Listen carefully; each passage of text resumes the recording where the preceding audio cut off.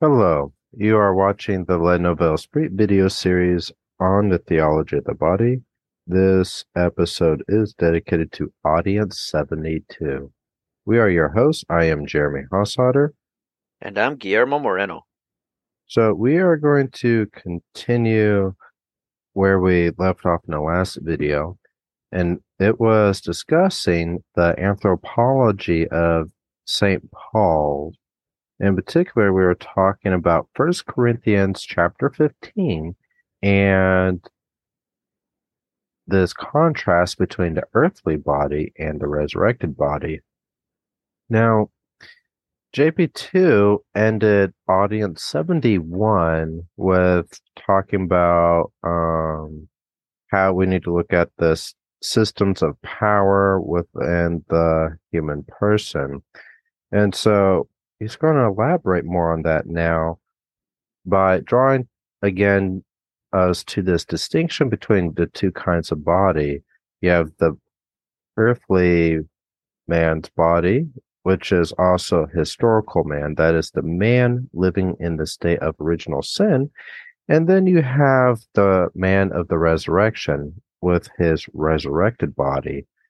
And so you have essentially two different kinds of bodies. And these two kinds of bodies means you have, in a sense, two systems of powers. That is, two ways that the natural powers of man will interact within his entire and whole constitution. So, for example, with the historical man in his earthly body, right, 1 Corinthians 15 describes it as something that is weak. And concupiscence has weakened us. We're frail. We have a body that also it's resisting the spirit. It does things we don't want it to do. And in contrast, you have the resurrected body that is full of power. And the earthly body, it's something that has this potentiality that it will rise from the dead, but the resurrected body is the actualization of that potentiality because the body is resurrected now. You have the earthly body, which is perishable. It's going to die at some point. At some point, your body is just going to wear out and you'll become a worm buffet. In contrast with the resurrected body, it is something that is imperishable. It will not die. It won't go away. It is yours for eternity. And it's the same body, but it's transformed. So, earthly body, because it's perishable, it's subject to death. The resurrected body, because it's imperishable, it is freed from death through Christ. And so the earthly body is a natural body, but this resurrected body, because it's full of power, because it's resurrected body, because it's imperishable and freed from death, it is a spiritual body. The earthly body is something we inherited from the first Adam, the father of all of humanity, the first human father, literally speaking. And then you have the spiritual body that is inherited from the last Adam, Jesus Christ. Guillermo, is there anything you'd like to add here? I do not. All right. In that case, we'll continue on. Um, just something to throw out there. Those of you that are just listening to an audio version of this, we do have this on YouTube where you can see the slideshow, and we have PDFs of the slideshows on our website. If you go to the media page and go to Theology of the Body, all the PDFs are there. So what JP2 wants to draw our attention to now is this spiritualization of the body, this antithesis of the weakness of the natural body versus the fullness of power in the spiritual body. It refers to man's his whole constitution in his bodiliness. And it's precisely this whole constitution that becomes spiritualized. And it is this spiritualization that will become the source of the spiritual body's power and imperishability. And so the future resurrection will be both a reintegration of man and the attainment of the fullness of his humanity. And so this spiritualization, this resurrection with the integration and obtaining the fullness of our humanity, this is not a mere restitution, which is to say, a mere returning to the beginning, to man's state before he fell. So you had this state of man, which we call preternatural, where Adam and Eve enjoyed several benefits that are gifts beyond what is normally naturally endowed, such as knowledge, justice, and a state of grace, which was damaged or thrown away when they sinned by eating the apple, by disobeying God, by listening to the serpent. And so this resurrection, it's not a return to the state that Adam and Eve were in before the fall. Instead, it is a introduction to a new fullness yet seen, because the resurrection has not happened yet. And it won't happen until Christ's second coming. But when it does come, and when there is the resurrection, then you get the fullness of our humanity, which is something remarkable and to look forward to. Guillermo, do you have anything you'd like to add at this point? Yes, insofar as I think there's this misconception, I think in a lot of Christian circles, that we just forget that we will resurrect. Yes, we'll go to heaven, but that in and of itself is not the end. That's something that stood out to me as you were sharing everything. As you were sharing just now, that that again, you didn't say this word for word, but that the body and the soul are in an unnatural state when they're apart. Their end, in a way, their end is to be united, and they will at the resurrection. Yeah, that's an important consideration. I don't When we talk about Christianity as a religion, it is a religion of precisely the resurrection. That is the religion. That's what makes it Christianity. St. Paul goes so far to say, without the resurrection, your faith is in vain. Exactly. So that is a great thing to keep in mind. This, when you die, you have this split, this separation of body and soul, and we have this kind of incomplete period. Yes, we'll be in heaven. Yes, we'll be with God, and yes, we'll be happy. But metaphysically, there's something gravely incomplete until the resurrection, until you get your body back. So yeah, that's a great point to draw to our attention, Guillermo. Thank you. Thank you. Did you Yeah, have thank anything you. else you want to elaborate on that? I think it'd be too much of a tangent. Okay. Thank you, though. Mm-hmm. All right. We'll continue on then. Let's see. So now we want to introduce concupiscence within this idea of spiritualization that we just outlined. So, as we've been saying, the natural body is affected by concupiscence. It is urged towards doing what is evil. And the man that is dominated by concupiscence is condemned to death. The man who lives according to concupiscence is the person who is rejecting God and going to hell. That is why he's condemned to death. It's because he's making a decision to be dominated by that concupiscence and to live in it. And so this kind of sensuality associated with concupiscence, it is we can say it's the sum of the factors that constitute the limitation of human spirituality.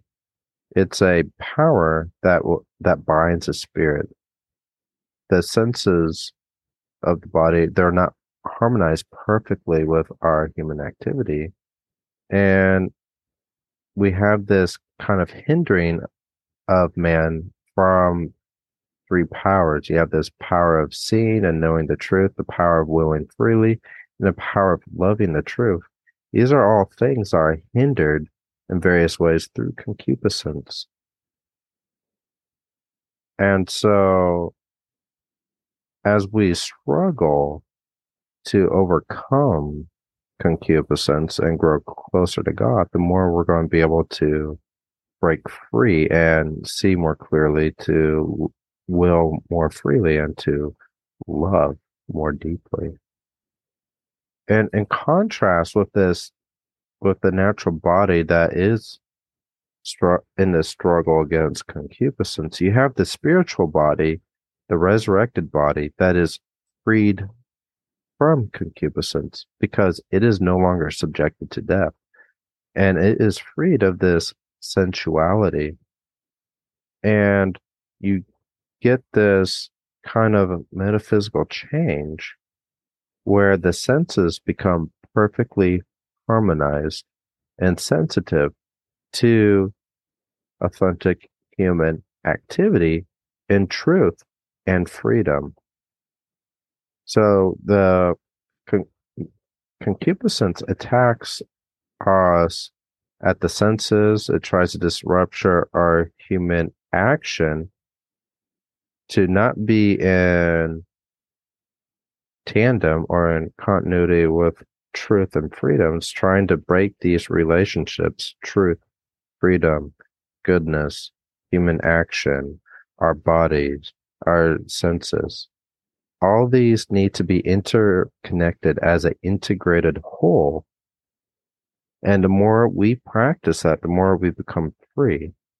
And it's the spiritual body that is completely free because it is spiritualized. That another way of saying this, it is graced. Right? Are you still there, Guillermo? Yes, I'm right here. All right. At the edge of your seat, sounds like. Yeah. Well, yeah. Did you have anything you'd like to add? I don't. All right. In that case, we will continue on. So, some concluding remarks. So, we talk a lot about the body, but the soul is likewise a important element of this spiritualization. The concupiscent man is the man who resists the influence of the Holy Spirit, and he remains, in a sense, with this natural body, whereas the resurrected man, it remains perpetually under the influence of the Holy Spirit. And that is why he is a spiritual man, and that is why he has a spiritual body, is because he has so freed himself to follow God that he has that perfection now of becoming truly spiritual in that deepest sense. And this concludes JP2's analysis of the anthropology of the resurrection. The rest of this chapter of the theology of the body, we are still in chapter 3 of the first part. It is dedicated to the topic of continence for the sake of the kingdom of God. And now take us through audiences 73 through 85. Audience 86, I believe that is the conclusion, and I'm going to double check. That is indeed the last audience of part one. So we are getting close to finishing part one. Part one is by far the longest half. Part two is going to be shorter. Um, Guillermo, do you have anything you'd like to say at this point? Yeah, I don't know if I'd be splitting hairs. I think at some level I will, because when we're talking about the soul experiencing spiritualization and the the man and the resurrected man is free from concupiscence.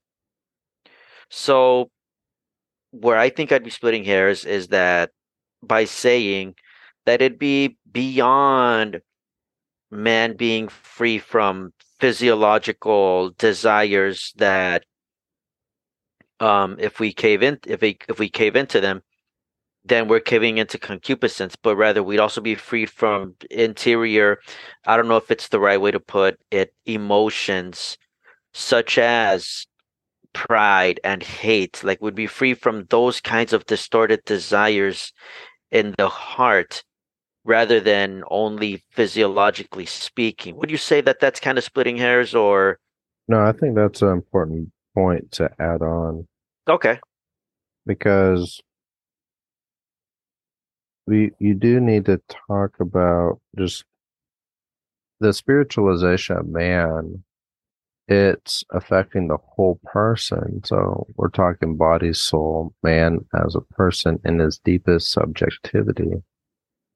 And so the senses are perfectly harmonized with that. So the desires that you'll have in heaven with your resurrected body will be perfectly harmonized with seeing God face to face in the beatific vision,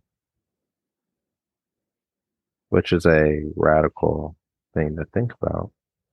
And then our emotional life is going to be perfectly spiritualized and harmonized as well,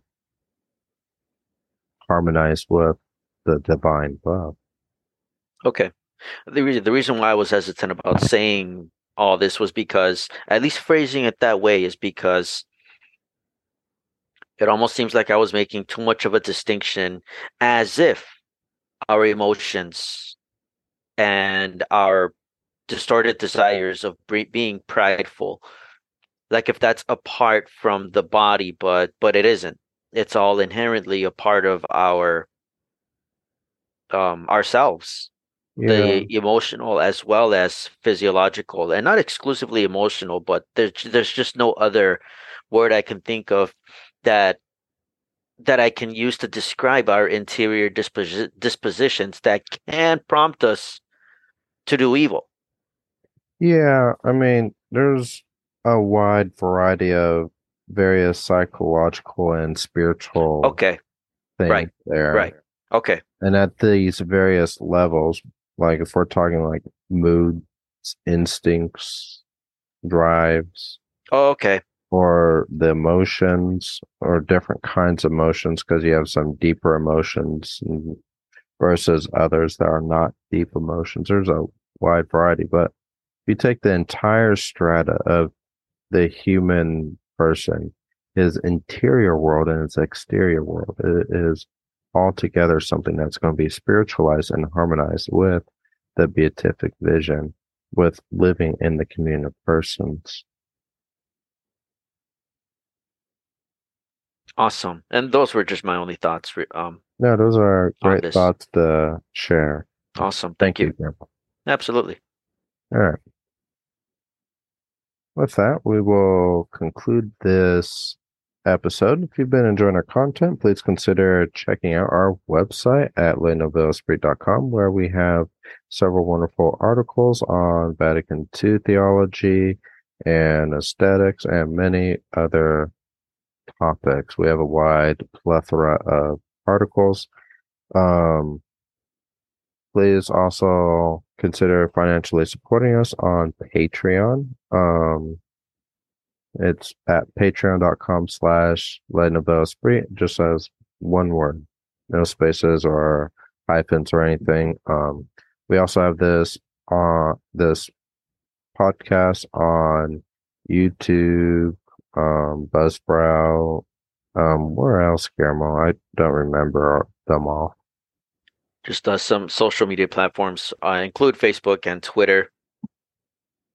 Oh yeah, we're on those things. I think we're on Apple Podcasts and some Right. other podcast Yes. distributions.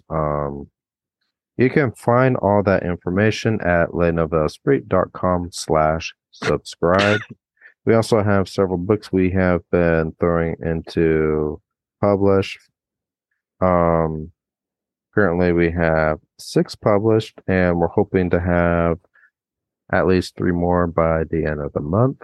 That is this May. You can check out our entire book catalog at lenovelspreet.com/LNE-books. Is there anything else I forgot to mention, Guillermo? I would just like to um, invite our listeners and our viewers to check out our other podcast series where we talk about all sorts of other topics, including trends in culture, pop culture, and politics. And we address them from a Catholic personalist perspective. All right. Yeah, thank you, Guillermo. We Hmm. do have that other series. And I guess with that, um, please pray for us and our mission, and we will see you next time. Bye, everyone. Bless.